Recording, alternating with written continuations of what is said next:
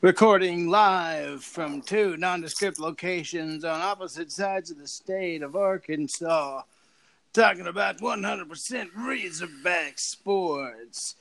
It's time for... What did you name us? Just Razorback chat for now. Razorback chat! Ba-na-na. Ba-na-na-na. See, the intro is going to be something like that with these explosions. Na-na-na. It's the final countdown. Recording live from our houses through our iPhones. Well, this is the inaugural episode of Razorback Chat. And that may or may not end up staying the name, but the premise of this podcast is that we're going to talk about all things Razorback through kind of a fan filter. There are a lot of sort of Razorback pundits out there.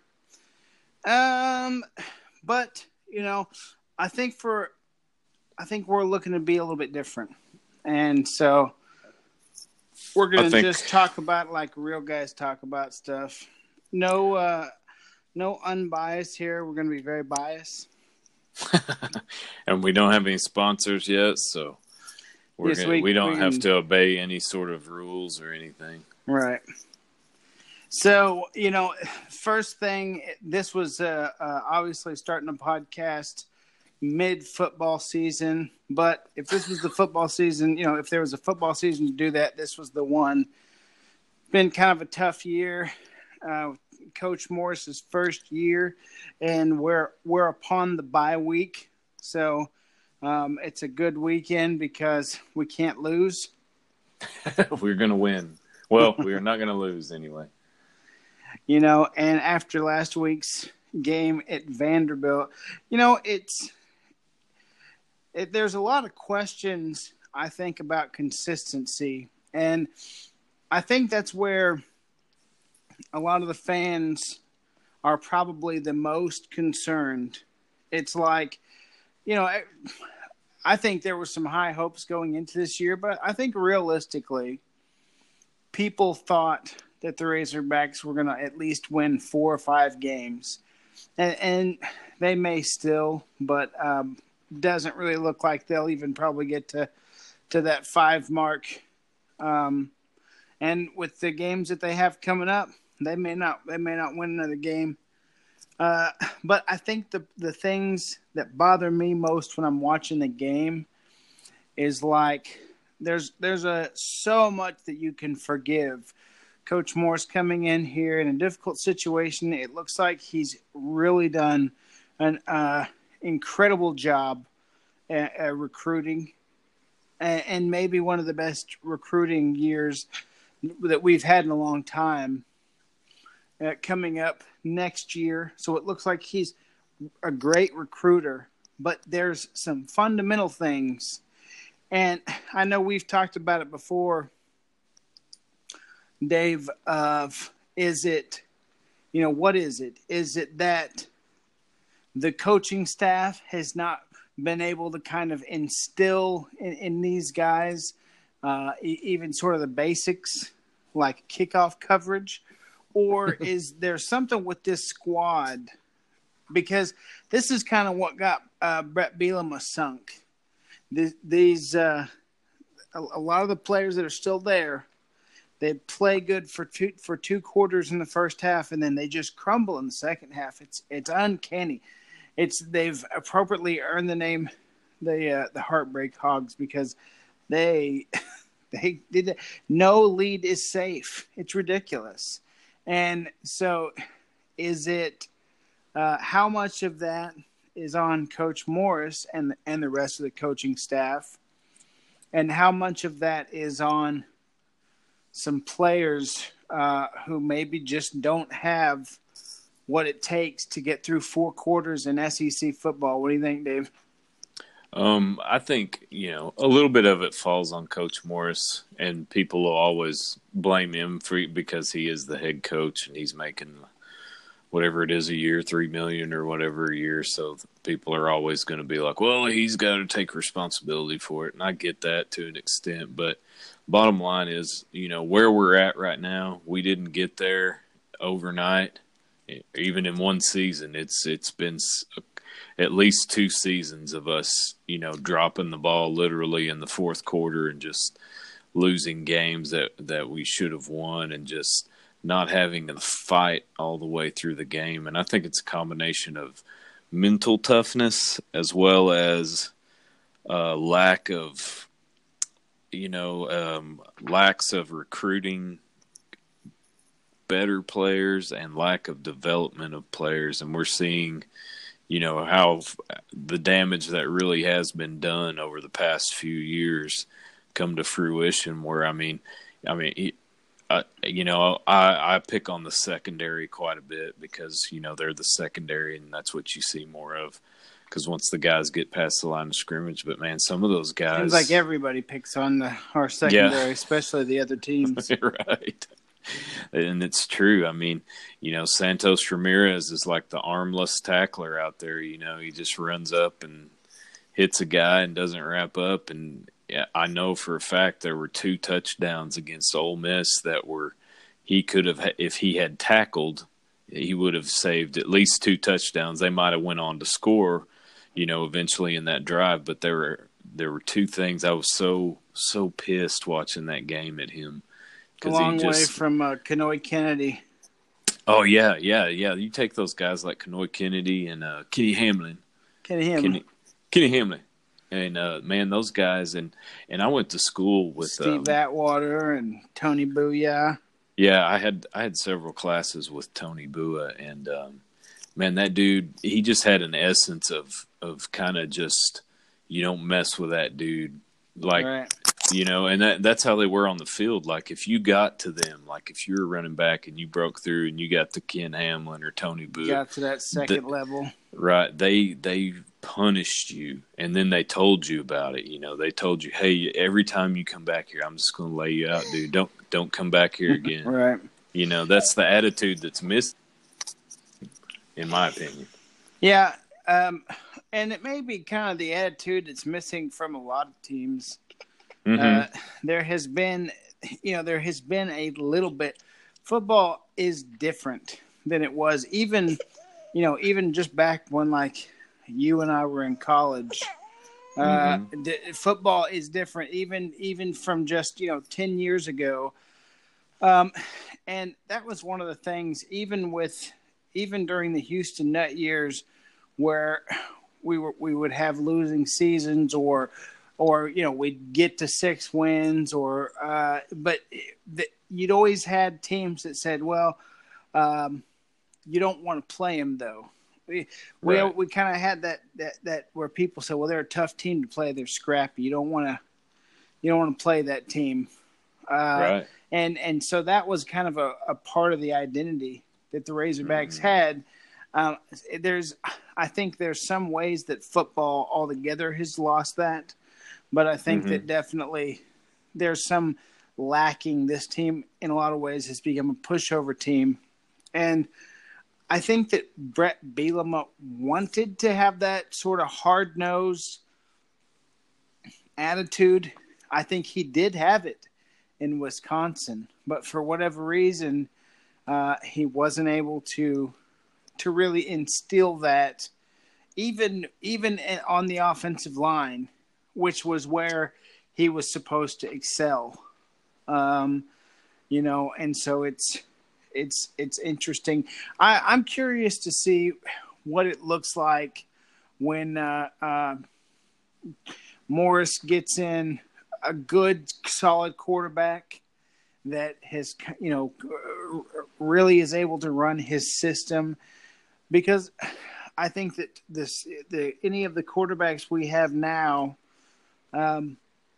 there is, to some extent, and I think the data is limited on Connor Nolan, but obviously with Story and Cole Kelly, they just don't have that.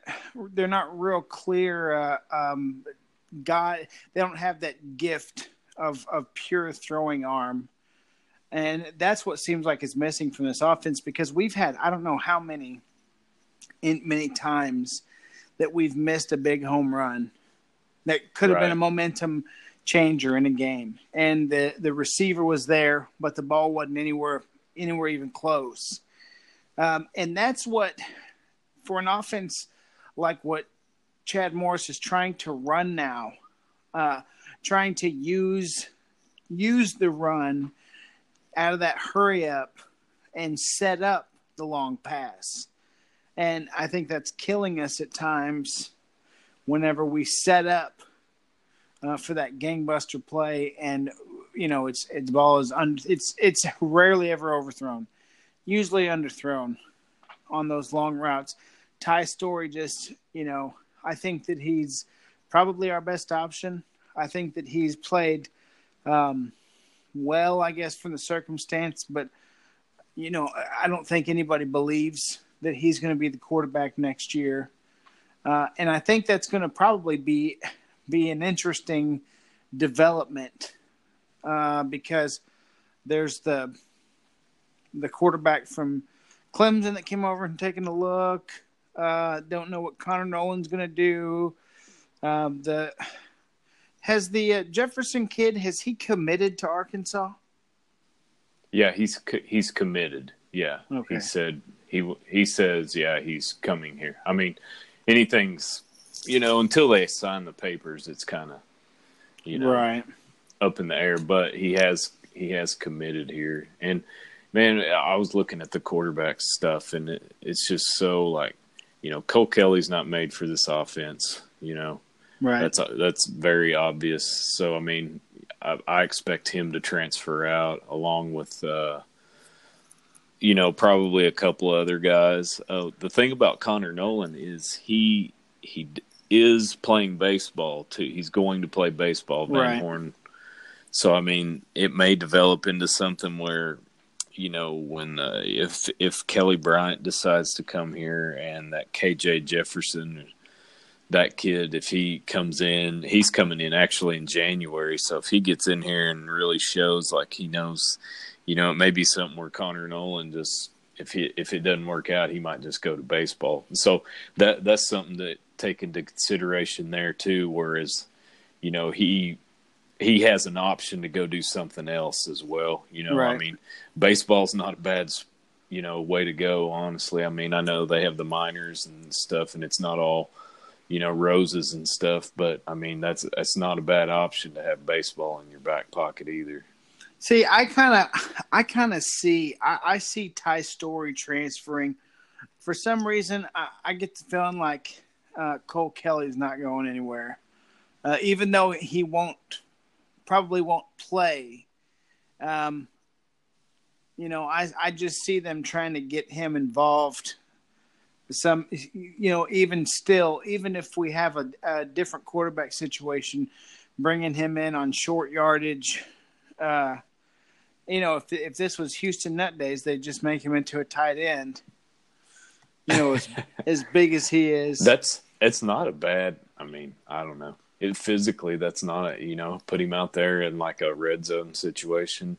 Match him if he gets a mismatch with a short dude. Just say, hey, dude, go over there, and I'm going to throw you throw you a pass. Just jump up there and catch the damn ball. But yeah, but for some reason I feel like Ty Storey is in.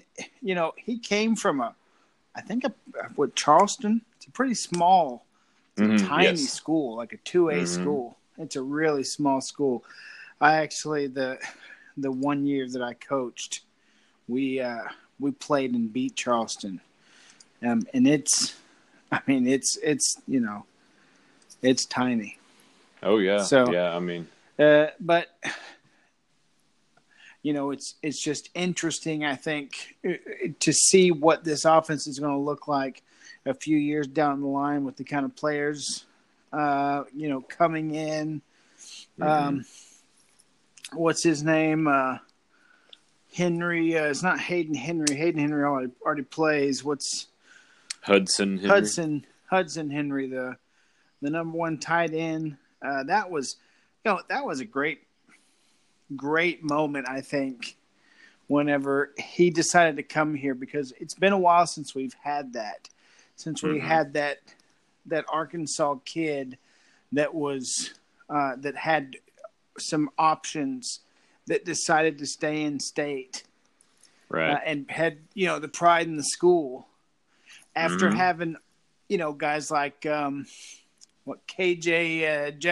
is his name? Is his name KJ Jefferson? Mm-hmm. That went to Ohio State. Oh no, that was KJ Hill. KJ Hill, yeah. KJ Hill leaving. You had the thing with Malik Monk, the kid that went to Florida, for basketball. It just had some tough,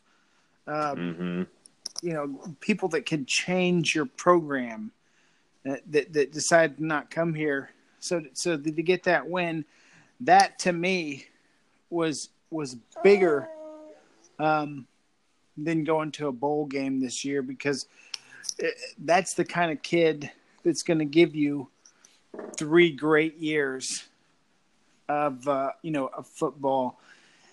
And I'm excited to think about the receivers he's got coming in, the way that it looks like they're really paying attention to both the defensive and offensive line.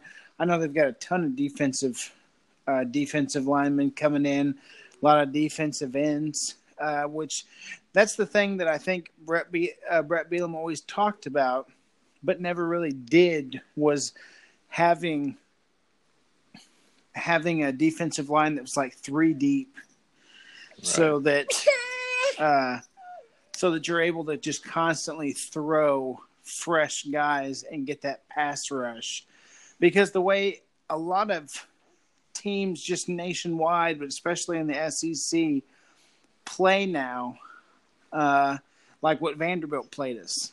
And they because a lot of teams have that hurry up mentality, unless you're a team like Alabama or LSU, there's a lot of teams that are playing a lot of nickel, playing a lot of back in the secondary and relying on just their defensive line to get pressure.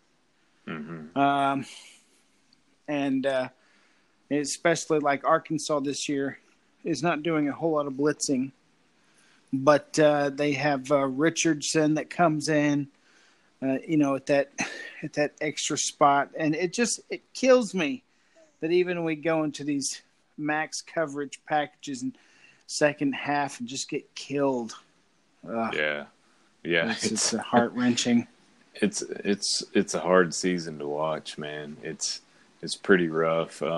I was thinking the defense would actually be better than the offense because of the offense he runs. You got to have some people that are kind of accustomed to it, but it turns out he's actually, I think anyway, Morris has made a lot of improvements with working what he has, in the offense. And I assume Joe Craddock, the offensive coordinator, was in on it as well. But, I mean, I just think it's going to take time. I think we're realizing, like, just how depleted and how we don't have a lot of depth or talent as far as players go, just to be blunt about it. All right. I mean, you can see, like, again, I'm picking on the secondary, but, like, you can see they take bad angles. Some of them don't have near the speed to catch some guys. I mean, not even receivers, but just like a running back, he breaks through the line or whatever, and they just take bad angles, or they just can't keep up. They're not quick enough or fast enough. They kind of look just considerably slower out there a lot of times. Well, and it's like when we played Colorado, and there was only one guy catching the ball, right? And they couldn't stop the one guy, Yeah, and you knew he was getting it because he was the hot hand. Right. They were nailing it. He was the only guy that was catching the ball, right? And they couldn't stop him. It is frustrating. So I think that I kind of agree with you. I tend to have faith in the ability of the coaching staff, I guess, unless, kind of blame, I guess, the way the season's gone more so on the players than on the coaching staff, because I was actually really excited when Chavis came here. I mean, I know it sounds crazy, but he was somebody that I thought that they should look at as a head coach, because simply because of the fact that I think a team like Arkansas, for us to really truly ever have the possibility of truly being competitive in the SEC. It's not just have a few years where maybe we surprise people and win 8-9 games.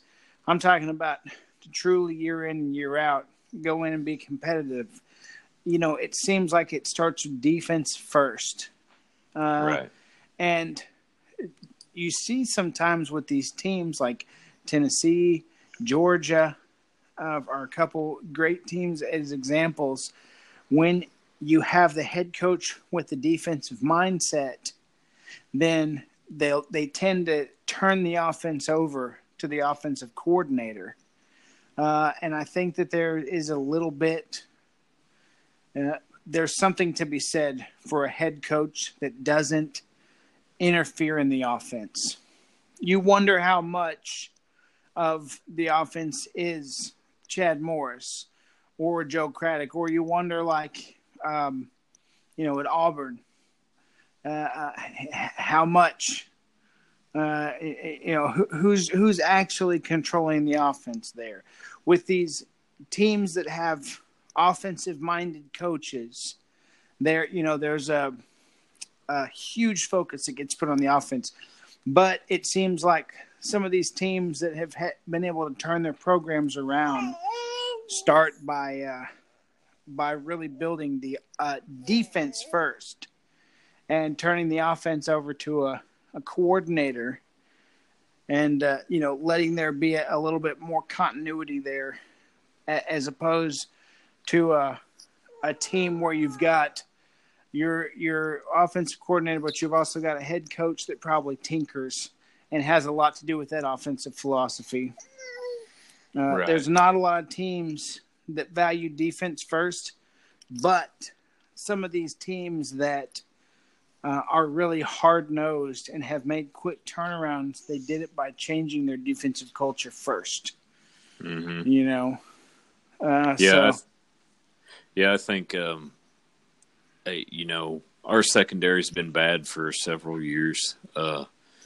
We've been burned quite often, and I just think I just hope Chavis gets in there. He's going to have to teach fundamentals and get new recruits in there is what it's going to boil down to. We've got some young guys too. So, I mean, we're getting there's 3 seniors in the secondary, so they'll be gone after this year. And hopefully, it's all about buying into, if they're not, anytime you have a turnover of a boss in any organization or business, there's always some people that, they're like, well, I like the old boss and I've done my job this way for this long, so I'm just going to keep doing it my way. And this new boss, whatever, I'll just do enough to do my job, but I'm not going to do everything they say or whatever. I think there's some of that, So, I mean, once you get people that buy into it and get some of these, recruits in here and start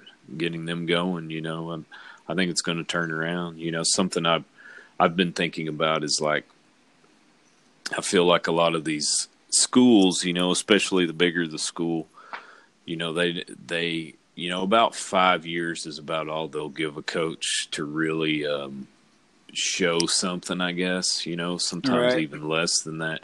And I'm wondering if there's ever going to be a time where they just start giving them more time, because, I mean, these coaches, I don't know. I mean, it doesn't seem like there's just a ton of coaches out there that, it's like, oh, well, we'll just get rid of this guy. And then I guess hire an up-and-comer, I guess, is the way to do it. I don't know, but I just wonder if there's ever going to be a shift to where they give guys more time, like more like 7 years or something like that. I don't know. As long as they're showing improvement. I mean, obviously, if it's a train wreck, you gotta cut that off at the pass. But Well, and I think it's situational. I think it's, Yeah, depends on what the optics are, what the fan base is like, and so it's what the school is too. Because I mean, the example for this year, anyways, Kentucky. That's a basketball school. right. You know, so the football coach didn't really have any pressure. Stoops, I can't. He's one of the Stoops guys. I can't remember his first name, but I mean, he's been there. This is like his 6th or 7th year. You know what I mean? So, Right. but he's doing something right. They're like, I don't know, 10th in the country or something. I think they've Right. only lost like one game. So I just wonder if not. And I know the bigger schools won't do that, but I'm just wondering if some of these smaller schools might be like, especially like you said, situational. Like Kentucky's a basketball school, so the football team's going to get away with not being good. They haven't been good for a while, so it's not like they're doing anything different, But I don't know. I've just kind of been wondering that lately. Well, and I think that to a certain extent, some of the stuff that's been going on with defenses has been universal. There's Mm-hmm. definitely been an adjustment made to where offensive offense has become the name of the game. Even Yeah. teams like Alabama, when they're Mm-hmm. winning, they're putting up a ton of points, but they're still giving up a ton of points at times. Right. And they're considered to be one of the, if not the top defense in the country. And they still, heck, we put up, 31? Yeah, I think we've put 31, the 34 most. or something like that. We put 31. I think that's the most so far this year that anyone's put on them. So, I mean, it's kind of rough all over. So I think that it becomes really, and it's what they're doing. Because you notice that they're bringing in some secondary, but they're Mm-hmm. bringing in a lot of defensive line. Mm-hmm. It's if you can get to the quarterback, if you can get to the quarterback with your front four, it Mm-hmm. makes everybody's job that much easier. Oh yeah, And so I yeah. think that with a guy like Chavis, who right now at this school is not looking to blitz a whole lot, then you get a ton of defensive ends and defensive Mm-hmm. linemen and try to get all the pressure that you can get, because that's when our defense has had some halves where they looked great, Oh yeah, and then they yeah. just fall apart. But I That, want to, we've spent most of the time talking about football, and what the format, what we're going to do is probably a midweek. Normally it'll be kind of looking ahead to whatever games are coming up on the weekend and sort of reflecting, and then we'll probably do one maybe on Sunday that will be sort of an overview of what's happened and then what's coming up for the next week. So with the bye week this week, and basketball and baseball aren't in full swing yet. So that's why I think we've just been kind of taking a look back with just a few games left of the football season. But real quick here, what are your thoughts? I know you actually went and watched the exhibition game that the Hogs played the other night. Who were they playing? Tusculum, which Okay. is it's a small school out of Tennessee somewhere. Okay. So what were your impressions from watching them live? Lots of new faces. I mean, you had the only faces from last year are Gafford, Bailey, and Osaboyan. I think that's how you pronounce his name. Right. But that was pretty much it. I mean, everybody else is new. One thing I noticed right off the bat, I think this first game was kind of it was a weird game. I think these new guys were kind of nervous, Right. Sure. kind of like, that's their first game, even though it's against a small school. They've just been playing high school ball for 4 years, so they Right. don't, so now they're in this huge arena playing, with the band and the intros and all the lights and all that stuff. So they seemed a little bit out of the gate, a little bit like nervous, shell shocked, or a little out of sorts a little bit. And they, I personally think Anderson was trying to get them involved more. They didn't throw the ball to Gafford, really. Gafford seemed a little bit out of it, as far as the game. He kind of seemed, I don't know, he didn't get a whole lot of points till towards the end. He got into some foul trouble too. But one thing I did notice about this team that first game is that the defense was, in my opinion, noticeably better. Now I realize it's against a small school, but they hustled. It seemed like more like the game was actually very close for about the first 10 minutes. That the other team jumped out to like an 8-0 lead on us, and then Anderson started doing the full court press, and then then it was over with more or less after that. But these guys really, I think, hustle more on defense and they play better defense. So that's one thing. The offense, who knows? They're still young. There's a guy, Isaiah Joe, who's looks like he's a pretty good shooter. He had like 20-something points. He can shoot. He can knock the three down pretty well. But there's a point guard, Jalen Harris, and he's a junior. He's a transfer from, I think, New Mexico or something like that. But he's you can tell he's experienced. He's very fast, plays hard, and knows how to drive and dish the ball and make shots and stuff. He's pretty good. So I think we'll be all right. It's just kind of a feeling out kind of thing right now. Well, it's going to be interesting to see, because Anderson is going to be his next few recruiting classes are pretty highly ranked, are they not? Yeah, this class, well, these guys that are playing now, that was a pretty decent class they had. I can't remember what it was ranked, but it was one of the better ones. He got some pretty big names, for being Arkansas. He has a decent class coming in next year too, right?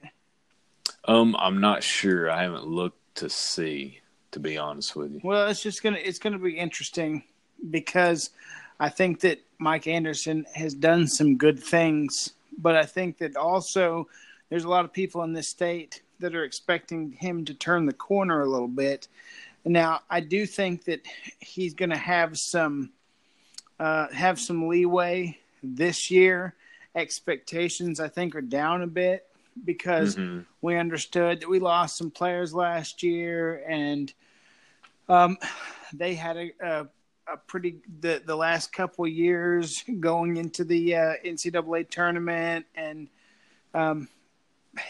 having some pretty exciting years. But I feel like that Arkansans are not going to be settled on a coach until we're pretty comfortable that we're going to be hitting that tournament on a yearly basis. Right. We want to get back to that point. And so it's just going to be interesting to see if we struggle this year, how much more leeway Anderson is going to have. How many more years does he have here? Because I've always liked Mike Anderson, but I think that to some extent he's having to tweak what he does normally to fit the talent that he's getting, as opposed to getting talent that fits what he's wanting to do. Mm-hmm. So it's going to be interesting. Mike Anderson is a bad tipper. I will say that.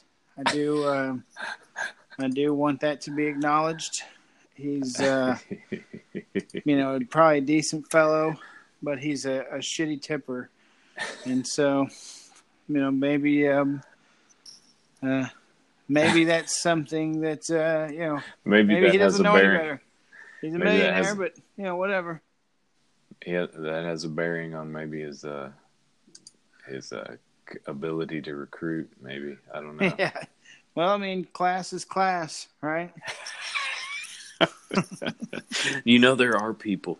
I've got an uncle that, man, if I ever go out and eat with him, dude, I always try to have cash if I'm going to meet up somewhere and eat with him, because I know he's a no-tipper. Yeah, he's a no-tipper, and I've waited tables, and that sucks. And I always like, when we get up to leave, I'll leave some money on the table, or if I see the waitress or whatever, I'll walk up to her and give it to her or something. But yeah, it's I don't know, I hate to sound like a communist, but I think everyone should have to wait tables for like 6 months, just to see what it's like. Yeah. Well, and then you understand why tipping is what it is. Right. That's what that is. Waiting table is one of those things that everybody should have to do, at least once, as much as we all go out to eat. Right. But I think it's interesting because I wonder this sometimes. I wonder who could we have had, or could we have had after we had, had the way things went with Stan Heath and Pelfrey.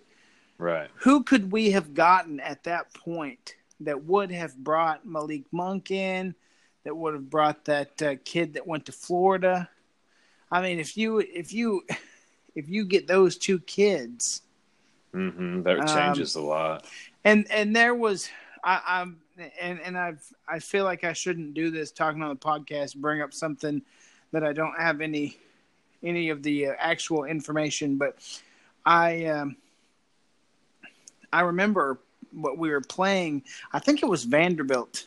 I think there's a kid that's from Arkansas that ended up going to Vandy, and was like, didn't have a whole lot of offers, but ended up going to Vandy. And when we played them last year, I know he had a good game. And I remember hearing that he was one of the reasons that both of those guys didn't come here.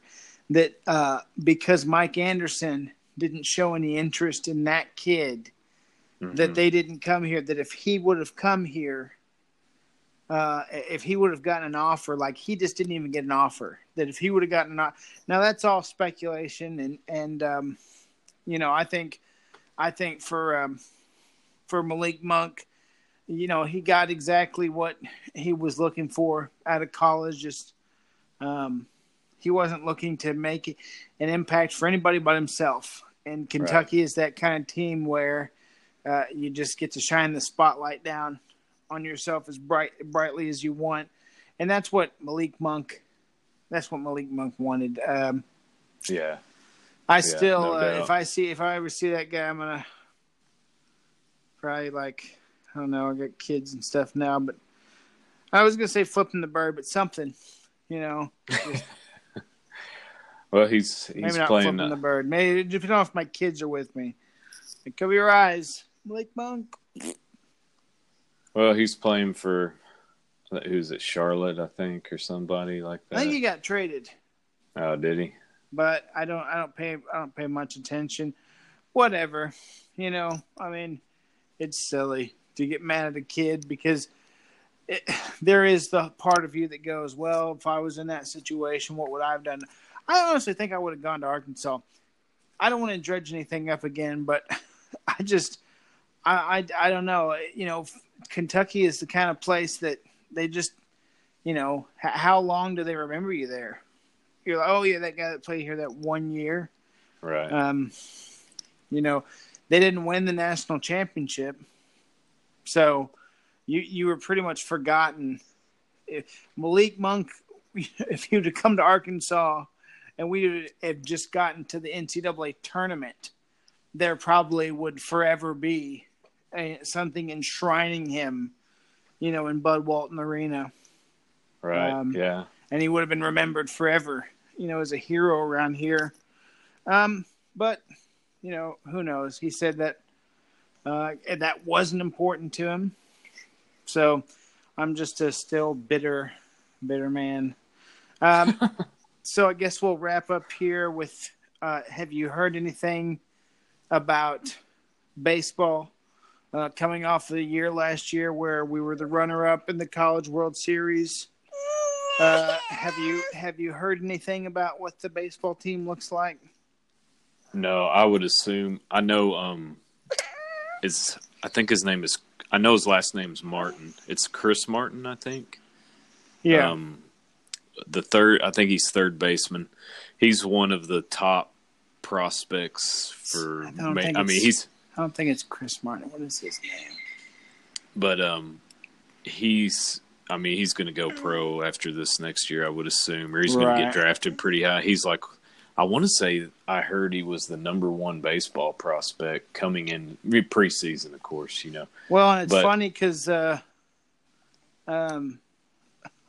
why can't I remember anybody's name? But the other kid was the one that got the freshman of the year. Kjerstad. Because it's Casey Martin, right? Yeah, Casey Martin. And right. then Kjerstad, yeah. And Kjerstad won the SEC Freshman of the Year, and it was because they didn't submit Casey Martin. They knew that if they submitted both of them, that they would cancel each other out, so they had to pick which one they were going to send. They knew whichever one they sent was going to win.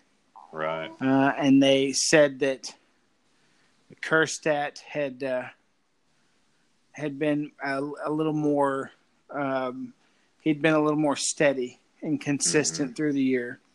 So, yeah, Casey Martin he seems like it. He fell off for us at the end of the season. He really once we got to the World Series, he just ran out of juice. Yeah. That was kind of a disappointing time for him to just sort of go away. I mean, our hitting just went away. Yeah, that was the big. I mean, it was hard to watch, man, because we were just hot batting it, and then we got into that championship series, and it just took a fart, man. It was frustrating to watch. You know, that one, fly ball was just because I'm a Cubs fan, and I believe in that shit, man. You know, the way that one play in baseball can just doom you. It's not like any other sport where one thing happens, all of a sudden you get this like sick feeling in your stomach. You're like, oh no, oh no, we're done, aren't we? So looks like we're going to probably have another team that's going to compete this year. Dave Van Horn that's been the baseball team has been the bright light of our program, and he's really kept us where it looks like we're going to be competitive on a fairly regular basis. So we'll be looking forward to that. Yeah, Van Horn, I mean, he's by far the best coach up there. I mean, he's year in and year out, he's created I guess you would call it a top tier program for sure. I mean, in the top tier conference. So he's got a winning culture of baseball there. So yeah, he knows what he's doing. Well, we're probably going to normally try to do 30 minutes, but for our first inaugural episode, we went a little bit longer, just kind of giving some impressions about football, and everybody's got their opinion. And I think that with what we're looking at product-wise, you cannot make any real judgments at this point. We're not going to know until another couple years down the road, I think, what exactly where the blame lies. Because if Coach Morris continues to do what he has done as a head coach in the past and has a steady improvement and is able to get his guys in the next few years, and we start seeing a cohesive unit, then I think we'll know that largely it was the players. But if this is something that continues to plague us over the next few seasons where we can't hold a lead, then, we'll know more. But if I had to bet, I would bet on our coaching staff I feel like they've got us, going in a good direction. So, well, thanks those of you who are going to listen to us. Nobody is going to right now, but some people will stumble upon here, and we're just going to continue to try to give. I think to give us some honest conversation and see where that goes. So we appreciate you joining us. And Dave, you have anything to say on the way out?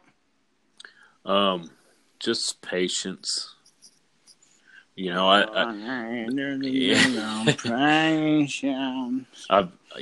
you listen to the radio talk shows, those guys, there's just a lot of impatient Arkansas fans, man. Calling for they call in and they want to win now, and they just don't have any perspective on how big of a problem that Chad Morris has to fix, to be honest. So Just give him time. I think look at his recruiting. That's what he has had total control over, since he's been there, is the recruiting. And we could possibly have one of the best classes ever since they started keeping track of recruiting rankings. And it could be the best in Arkansas history if it pans out the way it's going. So, well, we'll have to hope and hope that he only adds. For Dave McGlave and Chooch Magooch, from both Springdale and Jonesboro, we're signing off. Thank you for joining us.